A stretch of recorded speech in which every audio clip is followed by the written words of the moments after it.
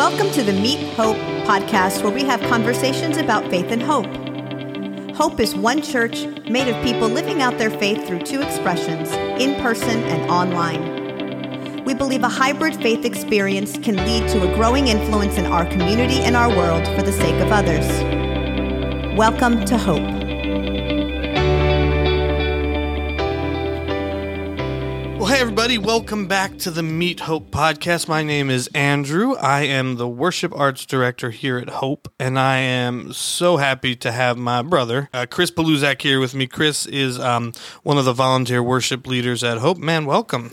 Thank you. I'm very flattered to be here. Well, we are honored to have you, truly. Thank you. So, why don't we just go? Why don't you tell us a little bit about yourself? Sure. Spell your last name for us. Okay. Never mind. Kris says, yeah, tell us a little bit about you. That was a great question. So I'm Kris Peluszak. Yeah. I live with my wife, Caitlin, and our four boys. Who are a delight. Thank you. I Yes. appreciate that. Can you name all four of them? That you can say that. Sean, Josh, Oliver, and Graham. Our dog, Brinkley, and our cat, Nana. Nice. And we live right here in Voorhees. Well, very cool. Well, today we're kind of talking about a couple things today, but first, just want to get to know a little bit about your story and how you got to where you are today. You are a brilliant worship leader, my friend, and I don't know if I tell you that enough. It's kind. Thank you. You're welcome. But just wanted to be able to talk to you a little bit about your story and how you view worship in your everyday life, because I know you and I talk about, worship is an extension of our lives. So, start from really wherever you want, but what about you? How did you get to where you are today? Sure. I mean, I think it's at least for myself, when I look back, it's really interesting because it starts very early. It starts at about 4 years old. And my dad was in what you would look at now as a worship band, a traveling worship band. But back then they didn't really have them, right? Churches were still doing the choir and the hymns. And he was in a band called New Creation, and they would travel around and do worship on Sundays. And from the time I was from 4 maybe to about 9 or 10 years old, I went along with him. Nice. When I was 4, my parents got me a drum set for Christmas. Yeah, a lot of people don't know this, because you are a drummer that first. Trained, Yeah, that which is one of my. I didn't know that right away when we first met, and then you went to school for drums. Yeah, right? I graduated with a Bachelor of Arts in Performance from Kutztown. Studied under Will Rapp, and I got my percussion degree. So was music for you always like an expression of who you are? Yeah, very much so. I think the older I got, it kind of changed, but it was always most definitely a way to express myself. Yeah, even from early on. Nice. Very cool. So then how did you sort of come into your relationship with God? Yeah, so my dad did that, and then and that was great because I love that music. It was, they were doing things from the Imperials and Dallas Home, and it was just during the time Amy Grant's Age to Age album had just come out. So she young. Yeah. It was really 82. And Michael W. Smith's Project album came out, and so that was really kind of my first experience to Christian music, but my mom was a huge influence in my life with secular music, and she used to listen to the radio all the time, and that was just really great. But really, my big sister was probably a major influence in my life, and we have an age difference of 8 years, so it was great because she would be in her bedroom listening to the radio, and she just kind of had me in there, and I would just be with drumsticks pounding on pillows all the time. So I got some background there. And then when I was 12, I started playing guitar. My dad was a classical guitar player, along with kind of the contemporary Christian music. Yeah. So there was guitars laying around the house. So I'd just pick some guitars up and fool around with them. And then eventually that caught on, and I had always was singing, school plays, nice. That kind of thing. So I went to college. I got my music degree. While I was in college, I met some guys and we wanted to start a band. So we started a secular rock band. Nice. and we did a lot, and we did our own stuff along with covers. We recorded an EP, and that was really, when I look back now, that was really interesting to see how kind of the faith path played through all of that. To realize that was in my 20s, and life wasn't really that great back then. Yeah. So a lot of the writing and the songs I look back on are cries out to God, really leaning on God, really asking some hard questions. And that kind of, we did an EP that kind of fell apart. And then I didn't know what God wanted me to do at all. I went through a really hard time in my late 20s and just didn't know where the Lord wanted me. So things being things, I kind of just left that area, just left music in general, left the church. There were some things that happened in the church that I wasn't happy with. Yeah. So, I kind of just moved out of everything of my life, and I guess what you could say is I just wanted to be normal for a little bit, if that makes sense. Yeah, right? No, I do get that. And I ended up meeting Caitlin, and I moved to Philadelphia. Nice. And we got married, and we started a family. And while she was pregnant with our twins, which are our youngest, she really wanted to find a church that had a lot of youth where the kids could be raised. Yeah. We tried a lot of different churches. I'm not a real church person. And we came to Hope, and we loved Hope. Yeah. And I never thought about music at all. And we were sitting in service one day, and she looked over at me and she said, "I think God wants you up there." And I was like, "I don't think you're right. I don't think I should be doing that. I don't want to go anywhere near that. That's not me. I don't want that anymore." Yeah. And then every week we'd come in and she'd say, "You know what? I really think, God wants you doing that. I think you should do that."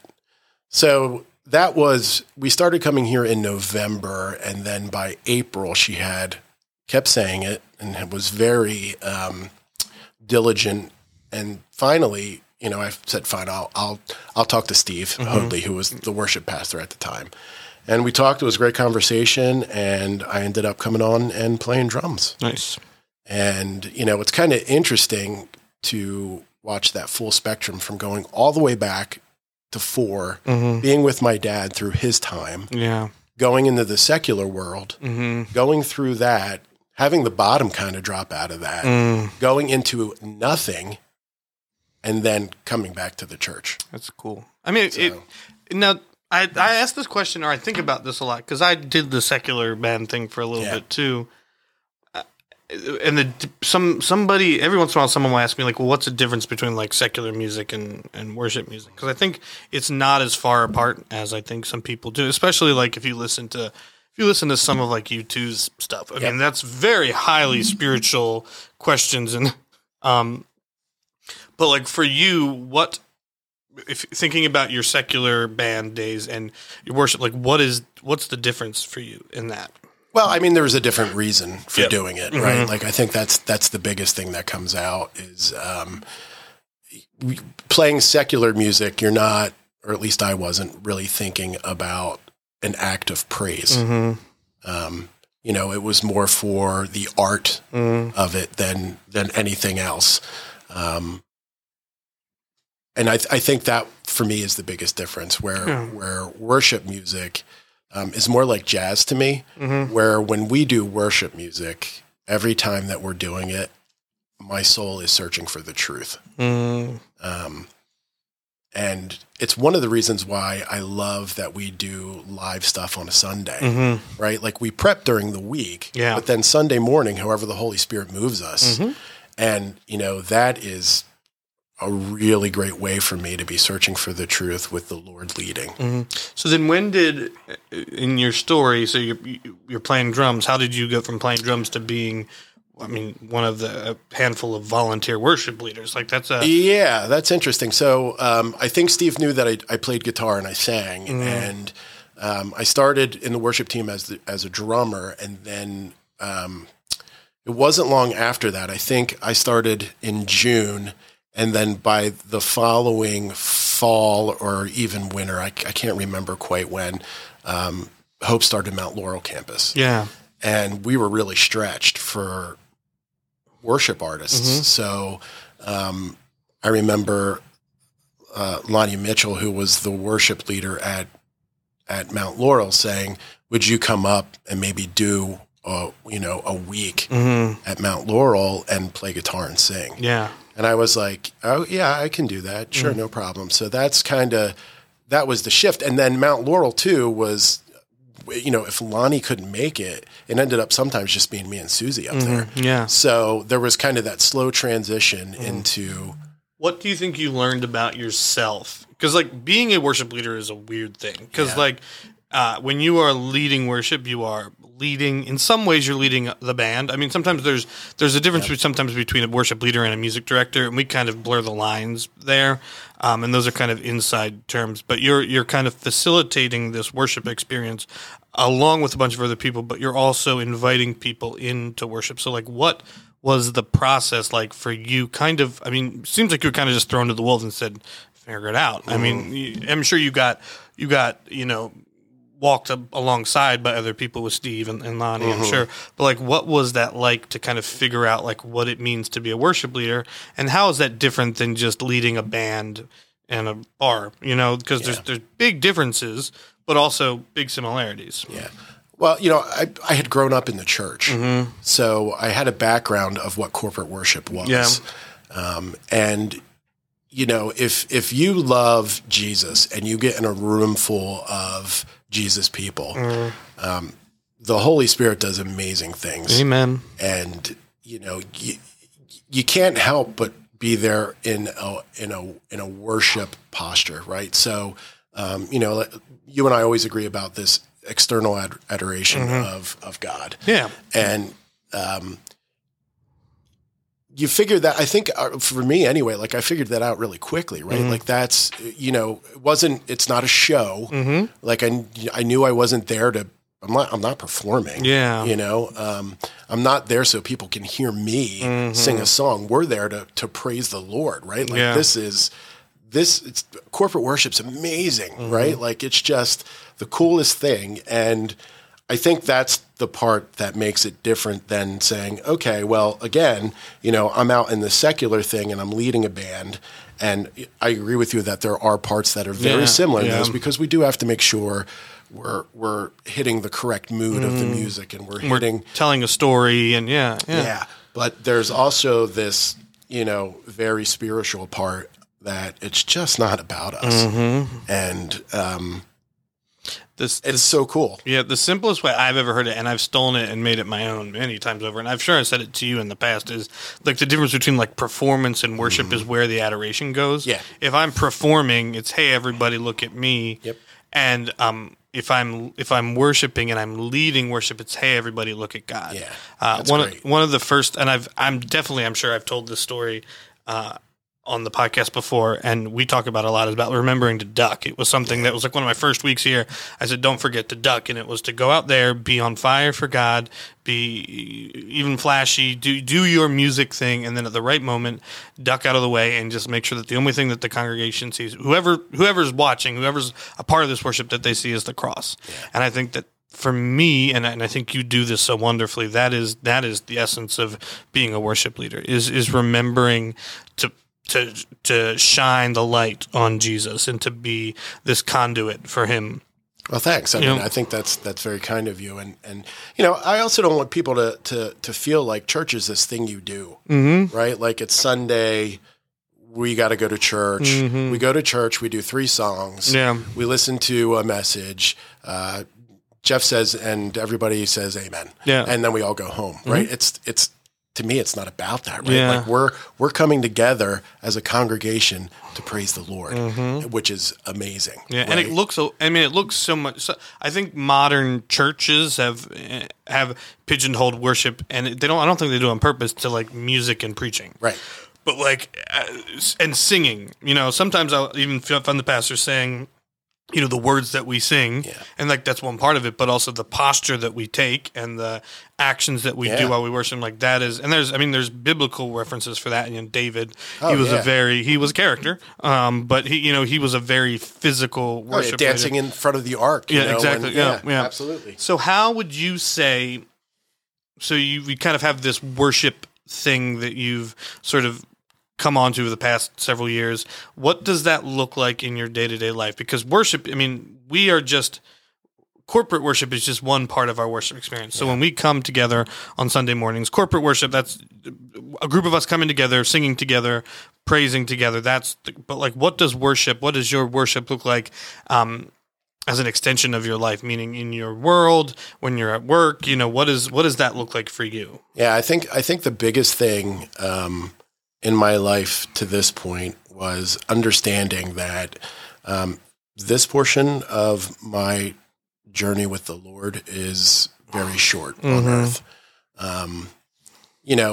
Of course, it's human to get attached to earthly things, right? It really is. But I saw on I don't know if it was Instagram or something, and you and I have talked about this before, but there was a gentleman speaking about this, and he had a rope. And the rope went down and out the room, and it was 400, 500 feet of rope. And there was maybe an inch of it that was red at the tip. And he said, this inch represents your time on earth, and this rope is your time with God. Yeah. And I love that. And I always try to remember that throughout my day, to kind of try to remember God has me here for some reason. I'm not exactly sure what that is, but I'm here because of God. Yeah. I'm here because of the Lord. And I want to try to live my life in the image of Christ, right? Like I want to try to do I read the Gospels and I've read them many times and I'm still blown away by the person Christ was. It's just mind blowing to me. So, as we always say, hope, conform to, in the image of Christ for the sake of others. To really try to do that can be challenging. But if I use that as a whole, as a guidance, then that's kind of how I bring that into everyday life, right? Like, I think sometimes for myself, I get too worried about things that aren't going to matter tomorrow, or things that aren't going to matter in a year from now. Yeah. Why am I worried about that kind of thing? And I think really that's kind of the Lord settles into that and is like, stop. Yeah. Knock it off. I love the way you talk about worship in the conversations we have. It's a very active thing. Yeah. On Sunday mornings, but also in our life. And you had talked about this sort of following the Spirit. You had talked about that a few minutes ago. And we talk a lot about it in the worship team, that we need to listen to each other and also listen to the Holy Spirit. And the Holy Spirit is sort of our guide. Right. And when we tap into that, we're tapped into the Spirit. We do things that are greater than we could have accomplished on our own. And I think that it's a great parallel for how we lead our lives. And I see how you are a father to your kids, that I think that they are crazy. I love them, but they're not. You're being kind. Yeah, but I think that I see a patience in you that is otherworldly, and to see a patience that it transcends this understanding of like you said a few minutes ago, things don't matter in the grand scheme of things. What matters is my relationship with God and what I'm doing. So, are there things that you would say that in your faith journey, and I know you only told us a small portion of it. I know it's much longer, that as it relates to your time in music and your time in that you really take with you daily now. I think that for me, the act of practicing and the act of preparation is something that I'm so much better at that as a musician than I am in any other avenue in my life. And it's this thing that I know God instilled this gift in me of music, and I need to my diligence that I take with it, I need to show in the rest of my life. So are there things like that you've learned in your faith and music journey, knowing that they're so intertwined, but what are the things that you've learned about yourself or about, whatever that shapes who you are today as the man of God that you are? Yeah, there's a lot in there. But, it's always interesting when we get into talking about the act of worship and the preparation for that. Yeah. And, what I will say is that one of the things that really profoundly hit me was, my mom passed away 16 or 17 years ago from cancer. But before she did, she said to me, no matter where you're playing, no matter who you're playing in front of, remember that you're always playing to a king. And, I know that sounds like an audience of one. Yeah. Right. But it was before that, which was really cool when she said that to me. And that kind of always made sense to me. So, preparation for everything in your life is important, right? Yeah. And we all do it a little bit better at times than others. And that's okay because we're humans. Yeah. But, I think that having that kind of guidance in my life is what I try to achieve. So I don't know if that answers your question. No, I think it's a great answer. And yeah, I just think that playing, we talk about this all the time, that like our rehearsal. So we have a Thursday night rehearsal. Yeah. I'm sure many people may not know that. And so we rehearse Thursdays from like 7:15 to 9:00. Yep. And our best rehearsals are the least technical, meaning we are worshiping through the figuring it out. Yeah. And I almost always know that we're going to have a good Sunday when those rehearsals are very spirit filled, and we're not getting dogged up on, you said this was on 4, not on, and stuff like that. Yeah, that can be challenging. Yeah, and I think that's just this. I think that speaks to something deeper, is that like when your eyes are fixed on Jesus, your priorities are a little bit different. And I think sometimes, and we all fall victim to it, because again, like you said, we're not perfect, that we get caught up in our own stuff and thinking, I need to have my ducks in a row, or if I don't have my, but like, yeah, our best rehearsals are always the ones where there's just a little bit more worshipfulness than there's technical figuring things out. Like I feel like we get in the weeds sometimes, and I think that's a great example in life, that when we do get in the weeds and stuff, then we lose who we are playing to an audience of, or who we're living for. I think that's, because I think that goes, you don't have to be an instrument, you don't have to be a musician to play for an audience of one, or to play for the king, Well, I also think too, one of the great messages the Bible gives us is to not overcomplicate things, right? At least Jesus, you look at the parables, right? Like it's just, things don't have to be super complicated to have explanations. Yeah. And I feel like our worship Sundays can be like that too. Like, okay, guys, when are we getting into technical things that are now taking away from the preparation? And like you said, things have to be good because we want to create a good experience for the congregation. Yeah. But at the same time, it's like, all right, is this now starting to take away? Yeah. Whenever we get to the point where like, was this in 6/8 or 12/4 or 6, and it's okay, but what do we feel in this moment, and what's the best way to present this? Absolutely, 100%. I agree, and I think that's a beautiful extension of our lives. That sometimes we get caught up in the dumb details of things, not dumb, but you know what I mean? Yeah. That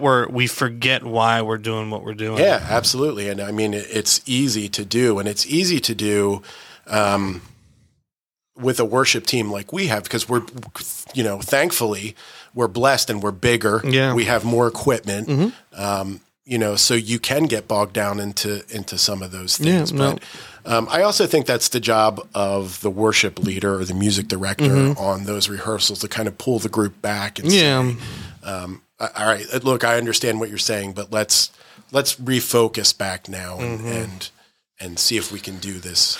But yeah, just any final thoughts you have for our friends that are listening right now? No, I just would hope that people are getting an experience where they can really see the love that Christ has for them. And I hope that's what we do, and that's what we pray about every week to try to do. So, yeah. Thanks, brother. Thanks so much for hopping on today. And thank you, everybody, for listening. Please invite friends. Share this podcast with people that might be interested.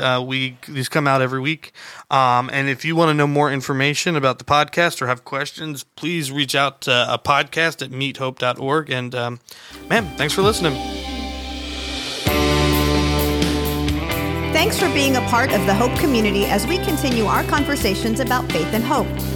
If you don't already, please join us for worship on Sundays or on demand. You can learn more at meethope.org or find us on socials at Meet Hope Church.